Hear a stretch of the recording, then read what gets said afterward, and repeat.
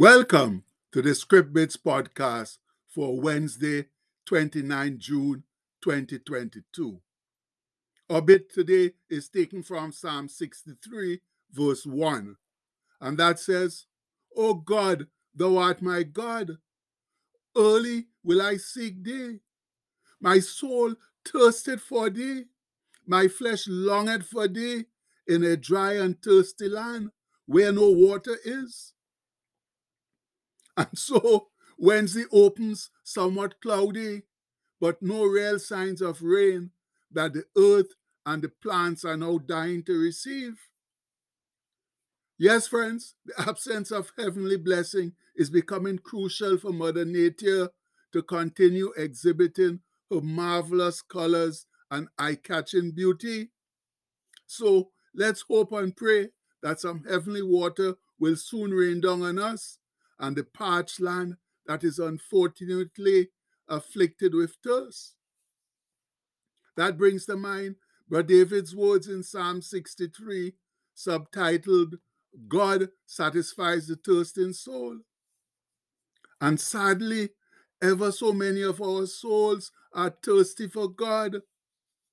Some of us know that we thirst for God, but others don't know it.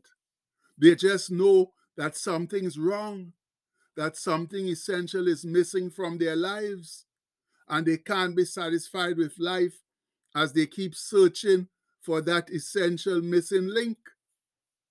Now, here's how Brother David puts it in the psalm with eloquence and heartfelt emotion. O God, thou art my God. Early will I seek thee. My soul thirsted for thee. My flesh longed for thee in a dry and thirsty land where no water is, to see thy power and thy glory. So as have I seen or looked for thee in the sanctuary. Because thy loving kindness is better than life, my lips shall praise thee. Thus will I bless thee while I live. I will lift up my hands in thy name. My soul shall be satisfied as with marrow, that's the best, and fatness, that's abundance. And my mouth shall praise thee with joyful lips when I remember thee upon my bed and meditate on thee in the night watches. Oh, my people, my people. And that comes from Psalm 63, 1-6. Tell me now, how many of us actually taking refuge in a wilderness that's a dry and thirsty land would write such a glowing testimony to the Lord, especially after he had anointed you to be king, but had you running and hiding from the current king like a common criminal? Not many of us, I can assure you. But Brother David did, because he felt the awesome power and call of God in his life, and from his personal experience with God, knew that, as Brother Paul said many eons later, all things work together for good to them that love God, to them who are the called according to his purpose. And we all know that comes from Romans 8:28. Yes, friends, life is not a bed of roses.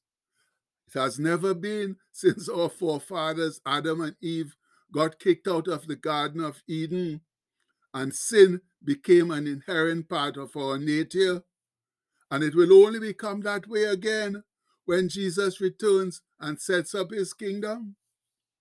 But until then, we need to truly believe in Jesus and stand strong and steadfast for him in this evil and terribly ungodly world. That is our bounden duty as believers and ambassadors. And we must learn to take the good with the bad. As the father of patience, Job said so dramatically to his wife, what? Shall we receive or accept good at the hand of God? And shall we not receive or accept evil? That's calamity. And that comes from Job 2:10. My brethren, at times life can surely be a rough and rocky road to tread. But with the amazing love and sacrifices of Jesus, working to our benefit on our behalf, and His Holy Spirit dwelling within us and guiding us over the rough patches, we need not be afraid or worried. Yes, we must be concerned and responsible, but never worried or afraid, because our Lord and Savior has faithfully promised to take care of us. And if you don't believe me, just listen to these awesome promises of His great invitation, where He says, "Come unto me, all ye that labor and are heavy laden, and I will give you rest. Take my yoke upon you and learn of or from me, for I am meek and lowly in heart," that's gentle and humble, "and you shall find rest unto your souls. For my yoke is easy and my burden is light." And there again, we all know that comes from Matthew 11:28 to 30. Now, who else but our wonderful Lord and Savior Jesus Christ has both the boldness and the power to make such an amazing offer? Nobody else could do it. And that's the underlying principle that Brother David must have known and felt when he wrote Psalm 63. And I do like how the scholars explain the psalm. They say the location of the writing of the psalm is described generally as in the wilderness of Judah. Unlike many of the psalms written in these dire situations, however, this psalm is overflowing with thanksgiving rather than lament and petition.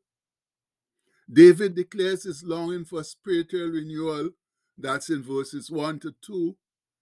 In verses 3 to 6, he expresses his thankful mood. Meanwhile, he gives voice to his trust in God in verses 7 to 8. And he announces his hope for the future in verses 9 to 11. Enemies are mentioned only in passing. That's in verses 9 to 10. Mamma mia, what a strong and enduring faith and trust Brother David had in the God of his forefathers. And you know what? I believe the Lord loves so much about Brother David is that despite his frail and fatal flaws as a man and all the hardship he was forced to endure, much of it innocently, he never turned away from worshiping and seeking him. And that's why he could call him his friend and a man after his own heart. And you could find that information in 1 Samuel 13:14 and Acts 13:22. Oh, my fellow saints, these are times like Brother David faced in the wilderness. The enemy is making desperate attempts to steal our joy and peace in the Lord by raining on our parade in so many ways. But like Brother David, we need to seek our Heavenly Father with the hunger and thirst that the enemy cannot ever kill. And like Brother David, we should emphatically declare, "Because thou hast been my help, therefore in the shadow of thy wings will I rejoice. My soul followeth hard after thee, that's close behind thee. Thy right hand upholdeth me. But those that seek my soul to destroy it shall go into the lower parts of the earth. They shall fall by the sword. They shall be a portion or a prey for foxes, that's jackals. But the king shall rejoice in God, and everyone that sweareth by him shall glory. But the mouth of them that speak lies shall be stopped." Oh, baby, mama. And that comes from Psalm 63, 7 to 11. Yes, friends, but Brother David hit the nail right on the head there. Those that believe in Christ shall rejoice, while those that blaspheme his holy name will end up in Hades, in hellfire. Now, for those of us who truly believe and also behave like we believe, let's go home declaring, all right, we spell declaring right. Let's go home declaring our Wednesday wail, letting all and sundry know of our most excellent position in Christ Jesus. So, as one strong, confident, and sincere voice, Wednesday, Wednesday, Wednesday. I'm so glad to be alive on this Wednesday. Wednesday, Wednesday, Wednesday. Thank God the breath of life is still flowing through me on this Wednesday. I'm halfway home. My hands are fixed securely on the plow, and I'm not turning back. I'm not looking back at the past, not focusing on what has gone before, but my eyes are fixed straight ahead. Yes, my people, let's fix those eyes straight ahead to a glorious future with Jesus. Glory, hallelujah.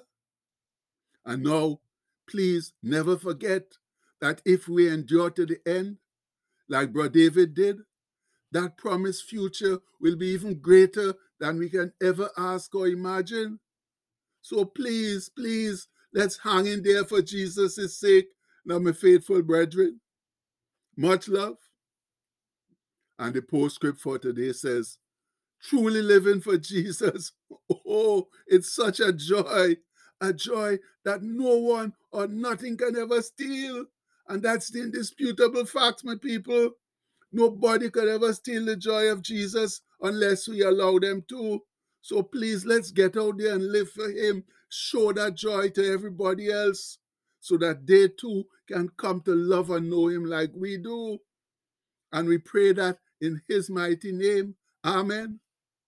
Please have a blessed day, my people. Much love.